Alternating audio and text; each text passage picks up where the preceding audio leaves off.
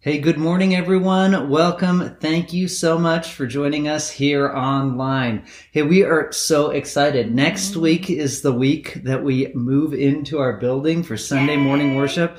Now, it's kind of a soft opening. There'll still be scaffolding on the building where we're making repairs. There'll still be, there's no sound treatment or some of the decorations that are coming, but it is time that we start gathering there, and we are so excited for that opportunity. We want you to know that you are invited, but we also want you to know that we understand that different people are at different places in this journey, different comfort levels, different needs right now in this season. So we fully support you in whatever you choose to do. We'll continue joining you here online at 10 a.m. where we also get to start meeting at the facility. So you guys pray about and decide how you might be able to join us in the weeks to come. If you do want to come to our in-person gathering, please go to our website and register because we do have a limited capacity. So let us know you're coming if you're able to. So today we're going to talk about being in the presence of God. And when I think about presence, I think of some of the sunsets that I've seen. Now, I don't know about you, but I love watching sunsets. And that's one of the beautiful things about living here in the desert, in the Tri-Cities. We have just the most magnificent sunsets. More than on one occasion, I'll go outside in the evenings and then I'll come running back in and say, hey, everybody, stop what you're doing. Come outside and look at the sunset. I love the colors. I love how dynamic sunsets are. They're always changing. You look away for 30 seconds and it's like a different sky. And so today we're going to talk about being in the presence of God. And a lot like a sunset, God's splendor, God's goodness, God's beauty just draws us in and pulls us just to be in His presence. And so that's what we're going to talk about today. Yeah, now this is the season of Lent, and if you're not real familiar with Lent, I encourage you to go back a couple weeks and when we spoke a message kind of introducing what Lent is. But this is a season in which many Christians choose to fast or to give something up so that they can give themselves more fully to God, lean into that relationship. And we've been likening this season of Lent to a season spent in the wilderness, denying ourselves something, bringing about scarcity intentionally in some way in our lives. And over in Scripture, we see this idea of people going into the wilderness, and quite often it's linked with 40 days, which Lent is 40 days, not including Sundays. And so Jesus spent 40 days fasting in the desert. Moses, Elijah, the Israelite people, it was 40 years that they spent in the desert. But over and over we see this rhythm. And so we're kind of exploring a few of those texts that talk about this move into the wilderness. And today we look at the story of Elijah, a man who goes out into the wilderness and finds there the presence of God. So who was Elijah? Elijah was a prophet, and a prophet was simply someone that God spoke through to speak to His people. So in the Old Testament, often the kings who followed God would go to a prophet and inquire of the Lord through the prophet. And so Elijah was a spokesperson for God. All right. So the story begins, we'll be in 1 Kings, and we're going to be in 1 Kings 19 today. But the backstory is really significant to find where Elijah is in this moment. So the story begins for us today with King Ahab, who is married to Queen Jezebel. Now, they are the king and queen of Israel, and they are not following in God's ways. In fact, the text tells us that they did all the evil that their ancestors had done before them and more. You see, Jezebel was a worshiper of Baal, a foreign god, and Ahab and Jezebel introduced Israel worship of Baal, Asherah pole, temples, and all sorts of practices that were detestable in the eyes of God and Israel. So as you can imagine, King Ahab and Jezebel were at odds with Elijah, who was God's prophet at this time. And in this story leading up to the story we're looking at today, Elijah announces to King Ahab that there will be no rain, that God is sending a drought until Elijah, or God through Elijah, says that rain will come. And so Elijah was not very popular with King Ahab. Well, this drought lasts for 3 years. And at the end, towards the end of this drought, God tells Elijah to go back to King Ahab and challenge King Ahab's prophets of Baal to see who really was God. And so he challenges, that's probably a better word than invites. He challenges King Ahab and his prophets of Baal and of Asherah to come assemble on Mount Carmel. And Ahab accepts, and he brings all his prophets, and there were hundreds and hundreds of them, and also the people of Israel. He has the people of Israel come, and they all assemble with Elijah on Mount Carmel. And before he lays out this challenge, Elijah looks at the people of Israel and he asks them, how long will you waver between God and between Baal? How long will you waver between these two? If God is God, then follow God. If Baal is God, then follow Baal. And the people were silent. They had nothing to say to Elijah. And so then Elijah lays out this challenge. He says, okay, we'll each, the prophets of Baal will build an altar for a burnt offering, and I will also build an altar for a burnt offering, but we won't light the offering for the burnt sacrifice. Instead, we'll pray to you guys will pray to Baal and I will pray to Yahweh, and we'll see which God responds with fire. And that will prove that is God. And so first the prophets of Baal go first, and they build up this altar. And for most of the day, they're praying, they're doing their rituals, trying to call on Baal to light this fire. And of course, Baal is silent. And then it's Elijah's turn.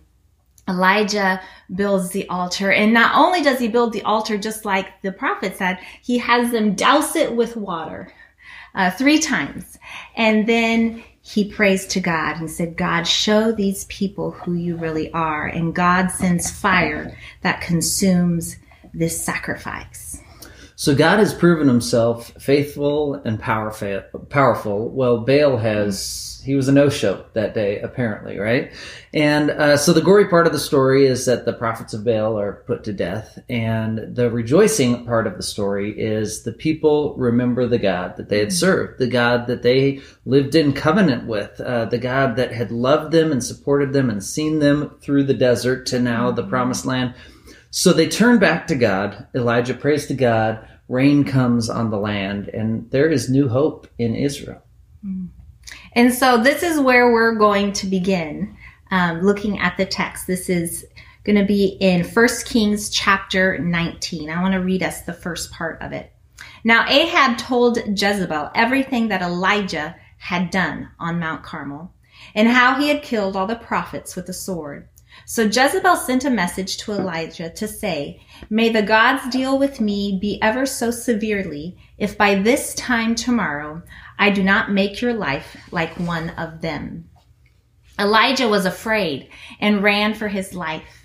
And when he came to Beersheba in Judah, he left his servant there, while he himself went on a day's journey into the wilderness. He came to a broom bush, sat down under it, and prayed that he might die. I have had enough, Lord, he said. Take my life. I am no better than my ancestors. Then he lay down under the bush and fell asleep.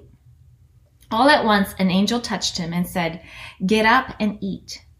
He looked around, and there by his head was some bread baked over hot coals and a jar of water. He ate and drank, and then lay down again. The angel of the Lord came back a second time, touched him, and said, get up and eat, for the journey is too much for you. So he got up and ate and drank.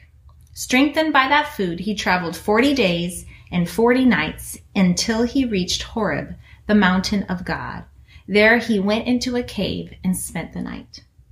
What a dramatic shift in the story from this pinnacle moment in which God proves himself, demonstrates his power, and Elijah got to be a part of that process of God demonstrating his power. He was a firsthand witness and participant in the things that God accomplished on that day, from that incredibly high moment to an incredibly low moment in his life. People have threatened his life, and instead of trusting in the God that proved himself powerful, Elijah finds himself fearful and running away in this moment. He says, I've had enough. He is at his wits' end. He has no more energy. Fear is beginning to overwhelm him. Have you ever found yourself at a point like this in life? Maybe even in light of the good things that have just happened, so exhausted or fearful or unable to engage the moment that we find ourselves just crushed without the ability to stand or to move on. So I used to be a youth pastor, and occasionally that is a really fun job. That's a really fun job. It is a fun job. Okay, but there was one season or one experience of the year that I just grew to loathe. And it was the lock-ins. I don't know if you've ever been to lock-ins, if that's something that you did or participated in. But the lock-ins are all-night events. It means from like 7 in the evening till 7 the next morning, the kids are going to be at the church. And just sounds painful. Oh, it is. It starts out kind of fun, right? You're playing games and you're doing activities and you're eating too much sugar and drinking pop and all this stuff. But then as the night wears on, it becomes usually pretty exhausting. By about 4:30 in the morning, people are just beat and they don't want to be around each other any longer, and they're falling asleep on the floor out in the lobby, and they're falling asleep on a chair here. And then you have to try to wake them up at 6 a.m. to clean the building and to get ready to go home that next morning. And it is a terrible experience. Maybe fun for some people, but I always reached like my limit. There came a point in that night when it was like, I do not want to be here and I cannot go on. And that totally pales in comparison to what Elijah is experiencing in this moment. I mean, for his whole life, he has been pushing. His life has been on the line. He's been working for God, and here he finds himself just crushed, just exhausted. Elijah's in a really rough state, and God responds in a very special way here. God, I love how God cares for Elijah. 3 times in the passage that we read, it talks about Elijah sleeping, and I'm sure he even slept more than that. But an angel comes to Elijah, wakes him up, and says, get up and eat. And right next to him is freshly baked bread. I mean, have you ever baked bread? Maybe you haven't. I have. I love baking bread. And the smell of it fills the house. Twice the angel comes with bread and with water and says, here, get up and eat. The journey is too much for you. I know you've been through a lot. The journey is a lot. And so God cares for Elijah's physical needs. And then Elijah gets up, and for 40 days he travels through the wilderness to Mount Horeb, also called Mount Sinai. And why this specific place? Well, it's a sacred place for the Israelites, and historically where Israel met with God. It's where Moses met with God on Mount Horeb. And so we see how even in Elijah's complete exhaustion and fatigue, he is seeking God. He's moving towards God by going to the mountain of God. Yeah. So he got to the mountain of God, Mount Horeb, and he enters a cave and he slept for the night. Next morning, he's awoken by God, I guess. God appears to Elijah there in the cave. Probably the reason he came there. He needed to be in the presence of God. And God asks this question of him in 1 Kings chapter 19, verse 9. He says, what are you doing here, Elijah? And it's a poignant question. Can you imagine Elijah, whom God has been appearing to and speaking through and appeared on Mount Carmel, now has made this long journey to the mountain of God and slept overnight in this cave. And God comes and he says, so tell me, what are you doing here right now? Elijah responds, hey, I've been very zealous, God. I've worked hard for you. Yet the Israelites have rejected your covenant. They've torn down your altars. They've killed all the prophets. I'm the only one left. And now they're trying to kill me as well. You can hear his exhaustion, his frustration, his fear. And, there's a lot of truth in what he's saying. Later, as God responds to him, we'll find that he's not seeing the full picture. And yet I love this moment where he travels to this place to be with God. God says, what are you doing? And he honestly responds, here is what I'm feeling. Here is what I'm experiencing. Here are my fears. Here is my weakness. God, I've come to meet with you in my weakness. And so then the Lord responds to Elijah. In verse 11, the Lord said, go out and stand on the mountain in the presence of God, for the Lord is about to pass by. So here Elijah's just spilled his guts out to God. And God is not frustrated. God is not angry with him. He doesn't oversimplify things and give him canned answers like, well, everything happens for a reason, or you just need to pray a little more or have a little more faith. God doesn't respond in that way. Instead, God responds with an invitation. He says, come and stand in my presence, in the presence of the Creator God, in the presence of God who just sent fire down from heaven, in the presence of God who just sent the rain, that God, just come and be with me. And so in 1911, Elijah experiences the presence of God. It says this, then a great and powerful wind tore the mountains apart and shattered rocks before the Lord, but the Lord was not in the wind. And after the wind, there was an earthquake, but the Lord was not in the earthquake. And after the earthquake came a fire, but the Lord was not in the fire. And after the fire came a gentle whisper. When Elijah heard it, he pulled his cloak over his face and went out and stood at the mouth of the cave. I love this moment. This is my favorite part in the story. Elijah experiences all of these powerful things on Mount Carmel. He had experienced the power of God as fire was brought down on the altar. Here he experiences wind that tears the mountain apart, and fire and earthquake and all these powerful things. But then God comes to him in a gentle whisper. In his moment of weakness and brokenness and in his desperate need to be in the presence of God, God appears, a gentle whisper. And in that gentle whisper, God asks the same question of Elijah. He says, Elijah, what are you doing here? What has brought you here? And I love that Elijah gives the exact same answer to God that he did before. I've been zealous. I've done all these things. Israel's rejected you. Now they're trying to kill me. I'm the only one left. He doesn't change his answer for God. And God, there's no shaming of Elijah coming from God. Rather, God is inviting him in his presence to be honest with him. And I love that because I think there's a message in there for us too, that as we come into the presence of God, we don't have to pretend to be something that we're not or try to portray ourselves in a better light. God knows us anyway. And so God's gentle invitation to Elijah and to us is to come with honesty and openness and just tell me what's going on. So God appears in this gentle whisper, and he says this then to Elijah. He says, I know that you feel alone, and I know that you're afraid, and I know that things are stacked against you, but here's what I want you to do. Go back.